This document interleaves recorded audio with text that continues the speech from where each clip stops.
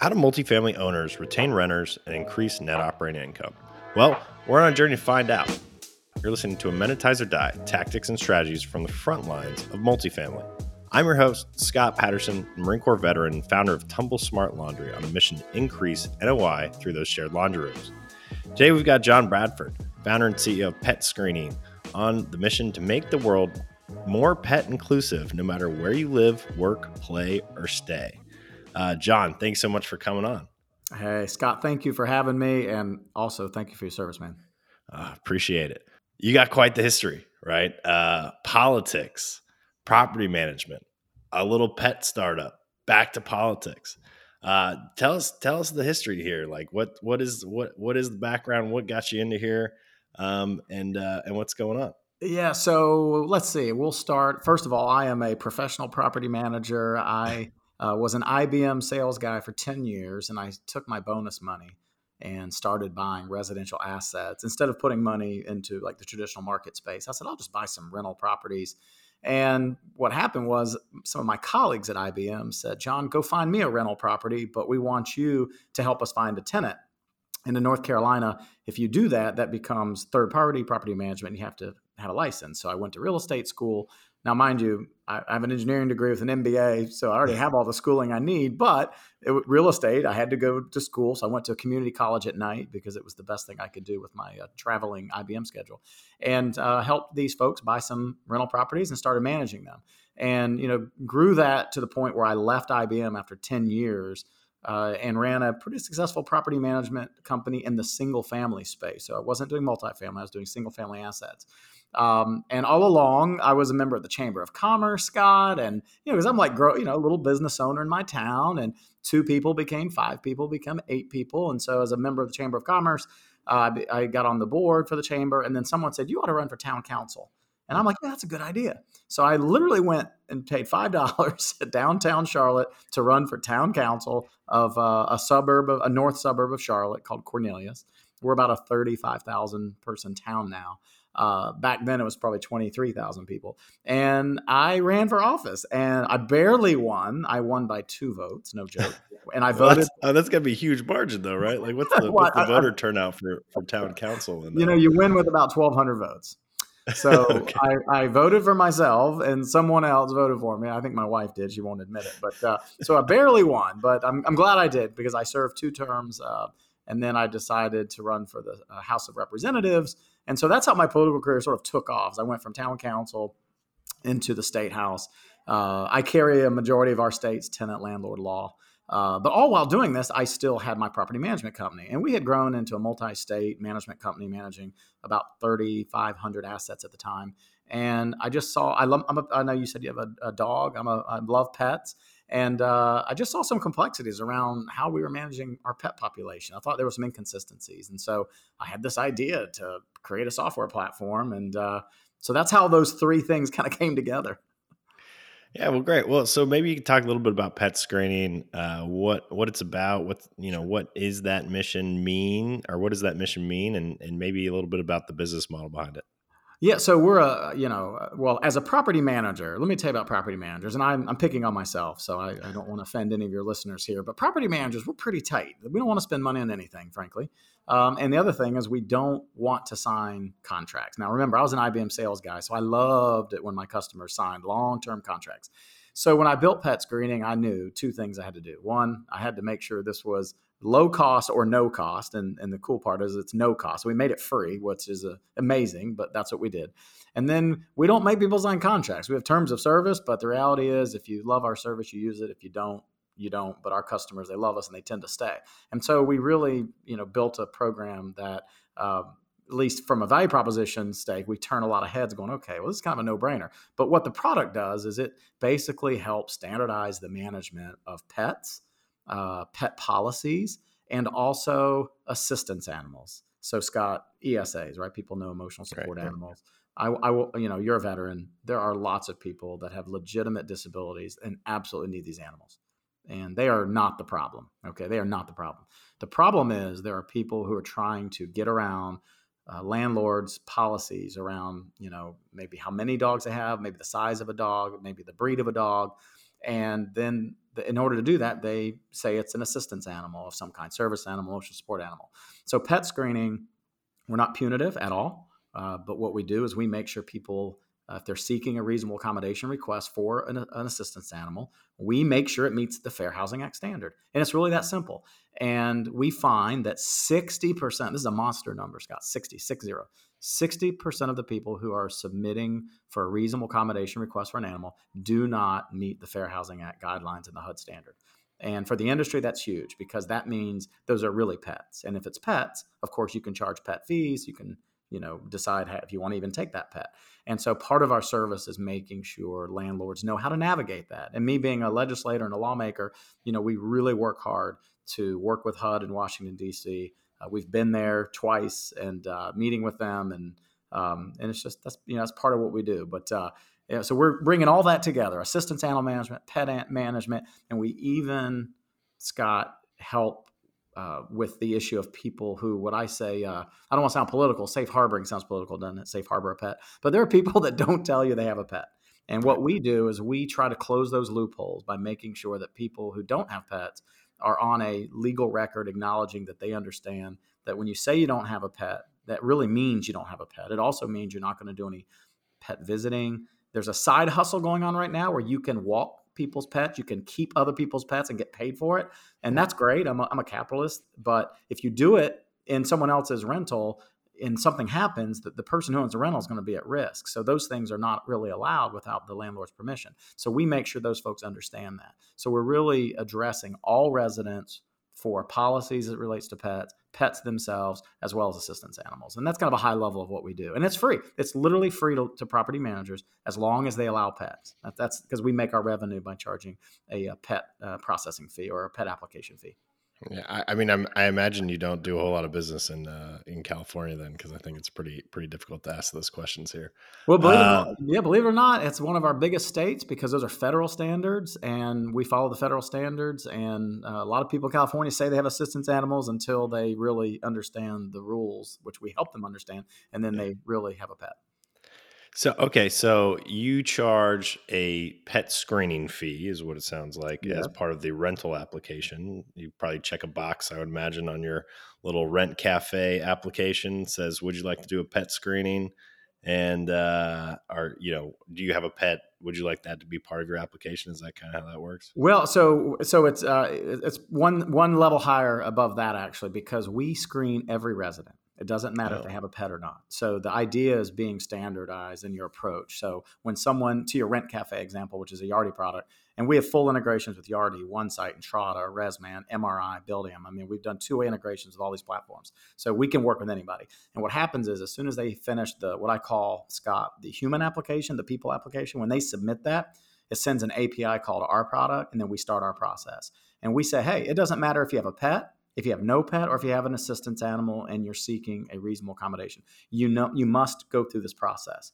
And we're able to use the API calls from Rent Cafe, grab the information that we need to start our process. We send a direct communication to the resident, and they just pick which one they're doing. Are they doing a no pet profile, which is free? We do not charge people without pets any money. That would be very goofy. So it's free, but we get them on the record anyway, because that's very, very important. If they have a pet, they do pay a pet processing fee, and it's $20 if they're using ACH, and if they're using a credit card, it's $25. And that's for the year. It's not per month. It's just for the year for that pet. And then if it's an assistance animal, we charge nothing because those individuals, in theory, have a disability, and you cannot put them in a financial adverse situation. And in many cases, they don't meet the standard. And when they don't meet the standard, they can convert it to a pet, and then they can pay that fee. But the beauty is they convert it to a pet. The operator's not doing it. The manager's not doing it. We're not doing it. They're self-converting. And so we screen everyone. And then every few minutes, like every 10 minutes, we'll call it, we're pushing things back and forth back into Rent Cafe or back into Yardi. And so that's how it works. Got it. Okay. It's less about working on, say, pet policies, right? And sort of helping resident managers, property managers, regional managers, operations folks work through those things. It's more like, okay, you have a policy. Let's make sure that people are meeting that policy. Well, yes, and there's one neat. I think you'll love this. Everyone knows a FICO score, Yeah, so absolutely. we have created a FIDO score. So we have a trademark score called a FIDO score, and we issue a FIDO score on every single pet and pet parent together because pet owners are really a big part of the problem, right? I mean, Well, like if you 80%, yeah, 80% yeah, of the yeah, problem. exactly. I was being very kind. So I love what you're. I mean, if you put me in a bedroom all day and did not let me out, chances are I'm going to piss in the corner too. I mean, at the end of the day, that's going to happen. So you can't blame the dog as it didn't have the hands to let itself out. It's really up to the owner to be responsible and make sure they're taking care of their pet the way they should.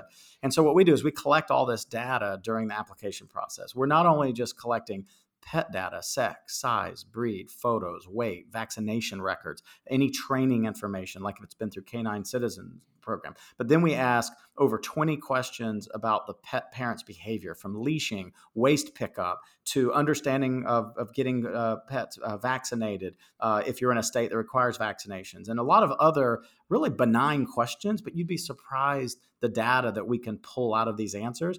And then we analyze it with a very, very complex algorithm that we've continue to work on. We're 6 years in the business using a lot of data. And then we give a FIDO score. And that FIDO score doesn't go to the pet owner, it goes to the property manager. We're not trying to say, Scott, that your dog is good or bad. That's not really the goal here.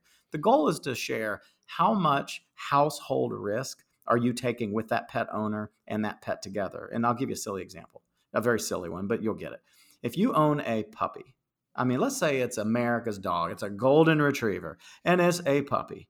That puppy is going to bring a lot of household risk to you. Why? Well, first of all, it's going to be chewing everything it can. It's still not potty trained. And no matter how great of an owner you are, it is still going to tinkle on the floor, on the carpets. It's inevitable. It's not neutered yet because it's too young, or spayed if it's a female because it's too young. It isn't fully vaccinated yet because it's not old enough to have all its shots. Those are not bad things, but that's interesting information for a landlord to know. So our FIDO score is naturally going to adjust for all those risk factors, and a FIDO score is going to be lower for this male puppy that's still not neutered yet. It's not fully vaccinated because, once again, it's a puppy. It's not fully house trained. And now the operator, if they want to, they can use that FIDO score and set a higher pet rent. Maybe they set a higher pet deposit. Maybe they set a higher pet non-refundable fee. The operator and the manager makes that decision. We just let our score be the guide. And as that dog matures and grows up and gets all those things, then the score is dynamic and the score gets better. So it really is a way for property managers to just have a consistent way to better measure all pets, from dogs to cats, no matter the breed, and then maybe use that as a better guide, as well as a way to standardize your revenue collection for pets. Got it. Okay, so let's talk a little bit about that revenue collection for pets. Yes. So is the NOI play here retention, or are we more looking at income from these sort of deposits and fees? So it's incremental revenue abound. It's really amazing what we do. First of all the people that you think right now don't have pets, when they go through our no pet profile and we're asking them to legally attest that what they're telling is the truth and the whole truth, and it's under perjury of law, you'd be surprised how many people take a moment and go, I don't know if I want to tell you that I don't have a pet anymore, because now this is getting mighty official. Because if they say they have no pet and they legally attest that they are telling you the truth, that they have no pet, and then that dog goes and bites a child, and now there's a lawsuit, there's grounds that you maliciously hid this pet from us, even though we asked you, are you really telling the truth? And so we're flushing out a lot of pets and properties that you don't even know have pets. That's incremental revenue that you don't even know you have.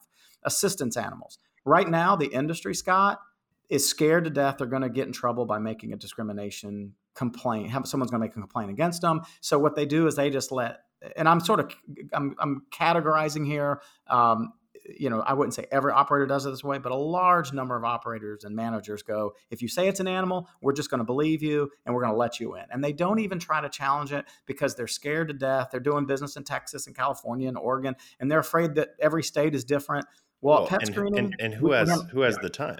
Right? Bingo. Who has the time? And what entry-level property manager is going to even understand how to do it? Yeah. So we take all that off the property manager's plate. We work with their attorneys. We get their attorneys very comfortable with what they do. And trust me, every legal counsel we've ever talked to at any company, and we work with the largest companies down to the smallest companies and anyone in between. And they love what we do. And what we're doing is we're stopping, on average, 60% of these folks who are bad actors. And again, we do not set out to be punitive. We're not trying to stop 60%. The numbers just naturally show about 60% of these people don't meet the standard. That's revenue that you're able to get back that you were just basically letting pass go because you weren't challenging them. And then, of course, on pets, we're the first tool, the only tool for that matter, that you now have a FIDO score and you can actually drive a more consistent approach to how you charge for pets. And I'm telling you, we have some customers that are making amazing new revenue. It falls straight to the bottom line, Scott. No one is upset about it. The residents aren't upset about it. And they're just loving it. And we're loving it. We're having a really good time right now. So, I mean, what else are you seeing out there in the market, sort of pet related amenities, kind of working in this space? Because right now, I mean, NOI is probably first and foremost in people's minds, right? Oh, it Anytime is. there's a softening market from Absolutely. your primary revenue source, you start looking towards right, ancillary revenue opportunities, right? So what are some of the favorite pet amenities out there? Yeah, we did an anonymous survey with almost 30,000 residents. We worked with J. Turner Research and a couple of the larger operators. And when it's anonymous, everyone is pretty honest, right? They have no reason not to be. And what we learned is, and this was post-COVID, what we learned is a lot of people went and got pets during COVID, which is no surprise.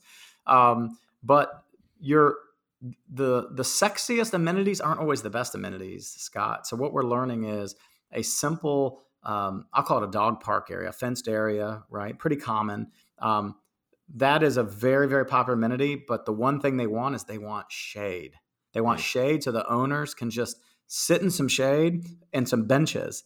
So as simple as that sounds and common sense as that sounds, a lot of these parks don't have enough seating room for people to sit down because they want to, kind of pluck on their phones and, work while their dogs are running around. And so in shade, they're burning up in some areas, where it's hot. So as simple as adding some shade sails, if you will, and some seating. We didn't really hear a lot about wash stations, believe it or not. Didn't really make the list really high. Poop bag stations, that's a big one. Making sure they're full. Now I know that's an expense, and people take multiple bags and they should only grab one. But making sure those poop bag stations are full, it was another simple amenity. That's me. Really I apologize, Graystar. I definitely take multiple poop bags every time. So we actually have one of those pet wash stations in our building, and I really feel like our building is the building I live in San Francisco here.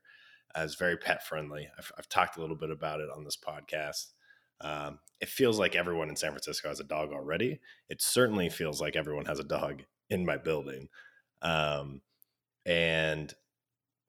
I don't think I've ever used the pet wash station. That's kind of the case in point. It sounds. I had to find it. So one, I accidentally found it. It's down in a basement, kind of near the garbage cans. And of course, we have a trash chute, so I never go down there unless I'm throwing something large away.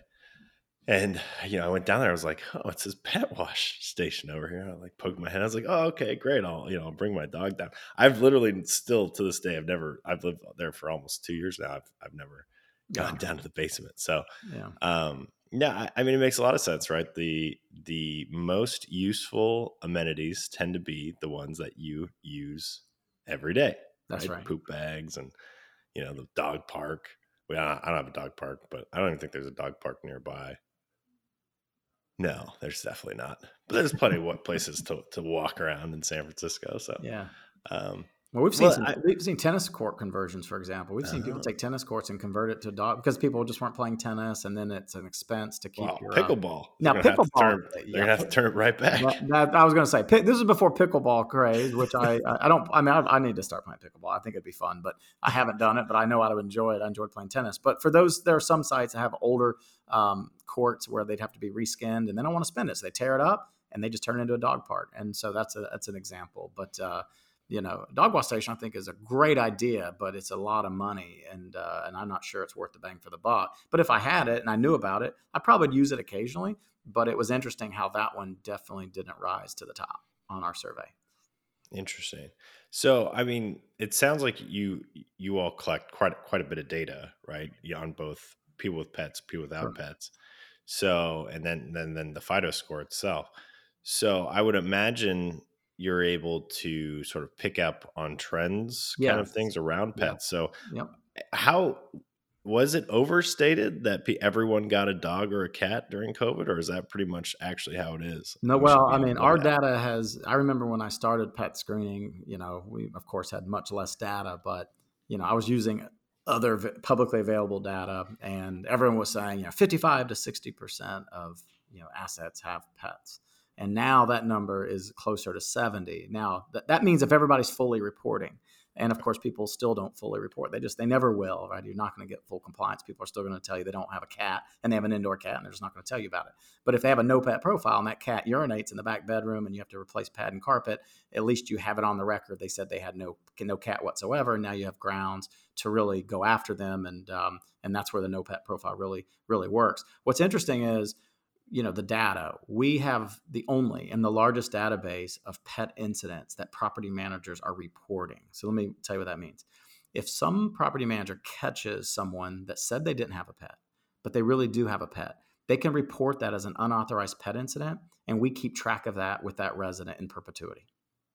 Same thing with a dog. Let's say there's a dog and there's a dog off leash incident. Most dog bites happen off leash, by the way, which would make sense, because if it's on a leash, you can typically pull them back and control them. So having a leash dog, with the exception of maybe an off leash dog doing a task for disability, which is can happen, but most certainly very narrowly tailored to an example, most dogs should be on leash. Well, if an owner or a manager catches a dog running around off leash and it's kind of a repeat offender, they can report that as an unleashed pet incident in our database. And we start to be able to report this to the next landlord and to the next landlord. And that becomes very valuable because it's helping hold more people accountable. You in the intro, you talked about pet inclusivity, which I'm sure is something our marketing department sent you, because pet inclusivity it's a real thing. We don't think all pit bulls are dangerous. I mean, yes, they're strong dogs, Scott. If it bites you, it's going to hurt like hell. I get it. But there are a lot of pit bulls that are raised like babies, who are lickers and lovers, and we try to use our FIDO score and data to show a different story. So if you have a pit bull and it's been vaccinated, it's got a microchip, it's maybe been to Petco training or a canine citizen program, this is not a dog that's fighting in the back alley. It's not a fighter, right? And so rather than just turning it away because it's a pit bull, and by the way, that's if someone even admits it's a pit bull, because who's to judge it's a pit bull? Maybe you can look at it and go, oh, it looks like pit bull, but what if it's part pit bull? Who's getting into, well, what's the percentage? And it really is a slippery slope. So we're seeing a lot of, and I'm sure Judy, one of your prior guests, talked about pet inclusivity. Operators and managers are starting to just be more welcoming of all breeds, because all dogs bite, Scott. When I go to shows and I'm talking to maintenance folks, especially some of the local apartment shows, their number one complaint of bites, you want to guess from what breed? You probably would nail it. Chihuahua. Yes, the little ankle biters.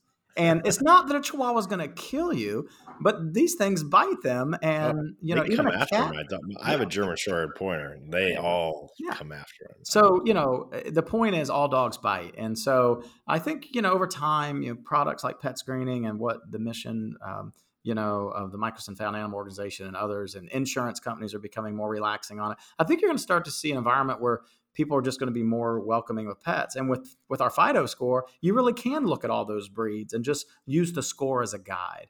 And that's kind of was part of our mission, was to think about pets differently, think about them holistically, the whole package, the vaccination, all of that. Yeah. No, I'm definitely with you. And and Judy and I talked about this. It's not really the breed so much as it's the whole nature versus nurture type thing, right? Like That's right. That's right. It's usually a animal that has been abused in some way or feels threatened or whatever. And honestly, like, those types of animals probably shouldn't be in a multifamily property. They probably should be out, somewhere else. So, Yeah, I agree. and the rest of us, I mean, and so, to be totally honest, some of these things don't make any sense to me. So, like, my dog is, I think he's 72 pounds now, right? And everyone says like 60 pounds is the magic number or something, or 50 pounds is the magic number. Why? Yeah. My dog is one of the ones that sleeps all day because he's 12 years old. Yeah, that's another He's at great. that age. That's another great example. Weight. I guess I get it. If you had 100-pound mastiff living on the third floor, and it sounds like someone walking around, and you say, well, maybe they should be on the first floor. But just Yeah, but denying them because it's I've got people in heels that are louder than bingo. That 110. case in point. Okay. And pet screening, we're sensitive to telling managers how to run their business. We just try to show them, hey, here's a tool, and if you are open to the idea of not, just being more open to breed, age and weight, then you can use a FIDO score just to fine tune those policies. And even if, by the way, they want to keep those policies, our FIDO score is customizable. So if in the event someone doesn't want a Rottweiler, I'll just pick on a Rottweiler for a moment, and they're great dogs. I used to take care of 2 Rottweilers when I was a child, and I never felt threatened, but they're another dog that often kind of gets a second look or third look.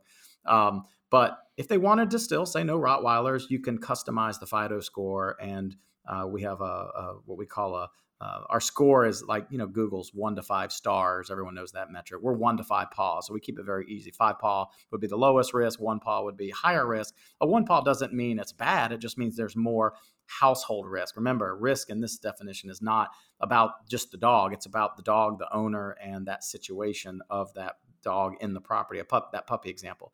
But we do have a 0 paw score, and that is reserved for customization. So if someone has a Rottweiler, they could make a Rottweiler breed a 0 paw score, and their property manager would see that there's a score of a 0, and they would know that they can't rent to them, and they would give that decision to them. So it's truly up to the property manager. Pet screening, we try to get them to think differently about it, but we're not here to tell anyone what to do. We're just trying to show them some other options. So we got a few minutes left. So let me shift gears a little bit here, Go because for it. I very rarely get to speak to any state representatives on multifamily shows. So one of the things that's going on over here in California. So we have kind of wild laws in California. I think everyone knows that, including me. Yes. In my 19% taxes, state taxes. They're intriguing. I'll leave it at that. So one of the things that's happening right now is this weird RealPage lawsuit. This is going down, right? Where they're basically accusing RealPage of rent fixing, price fixing, because they collect the data, and then, they're also the property management side of this. So we have, I think, out of all of the metropolitan markets in California, I think 90% of them are rent controlled currently. And there's starting to be sort of this sweep across the nation of rent control, since there was such a spike in rent prices, and now it's coming back down. Do you think that's going to head out to North Carolina with some of the changing demographics that you all have had out there the past 4 or 5 years? The hot topic out here, and I don't think we're any different than other states similar to North Carolina. We're the 8th largest state in the country, so we're definitely in the top tier of states in terms of size, and we have a $28 billion budget. It's more focused on affordable housing, and affordable, you can say, well, that's rent control, but our largest 2 cities, metropolitan areas, would be Raleigh and Charlotte. Raleigh's where our capital is. I live in Charlotte, but I spend a fair amount of time in Raleigh, and neither one of those city councils, I'm aware, are talking about controlling rents like you're facing and New York has, et cetera. And I most certainly hope it doesn't come to that. But I mean, affordable housing, not everyone can buy. I think affordable housing, and that word gets thrown around really easy. So as I say it, I go, well, of course, affordable housing needs to be affordable. But at the same time, you have to have a supply, which means you have to have an environment, a regulatory environment where developers want to build these assets, because without apartments, without rentals, that's a clear type of affordable housing, because these people who need it cannot buy, they can't qualify, whether it be income related or credit related or both. And so affordable housing is a big hot topic. And we have a lot of REITs out here buying single family assets. And so we got the biggest one in Charlotte, right? Yeah, there you go. That's right. And so they're buying single family detached houses, and they manage them like rentals. And we're starting to see some people grow uneasy about that, like they're the big bad guy. And I sort of scratch my head on that, because I'm going, wait a minute, they're buying these houses with the purpose of putting renters in them. And so you have some neighborhoods that are, convincing their HOAs that we're going to stop that and limit it. And so that's very interesting, because I think you're limiting the affordable housing options that you're kind of saying out of one side of your mouth you want. Now, the other side, you're saying, well, we don't want these rentals in our neighborhood. And I'm like, well, if you want affordable housing, you're going to be taking away affordable housing. So I'm interested to see where that goes. You know, not to get political on you. I mean, I'm a property rights guy, and I also believe we need affordable housing. So maybe I'm somewhere in the middle, but I don't. Maybe we need to teach at least, more than one semester of economics. Yeah, well, yeah, that'd be, yeah. I do think some more fiscal discipline could be exercised by a lot of people right now. Yeah, well, John, thanks so much for coming on. You bet. I really, really, absolutely appreciate it, and all the work you're doing for the industry and for pets. Yeah, thank you, thank you. Well, I appreciate it. You're a veteran, and just can't thank you enough. We just well, I won't date the podcast here, but just thank you for that, and also being an entrepreneur and creating jobs, and really trying to move the needle in the industry for doing podcasts like this. So thanks for having me on. It's been a joy being on it. Awesome. Well, thanks for listening to this show. If you want to connect with us, you can find us on LinkedIn or Twitter @Amenitize or Die. I'll see you next time.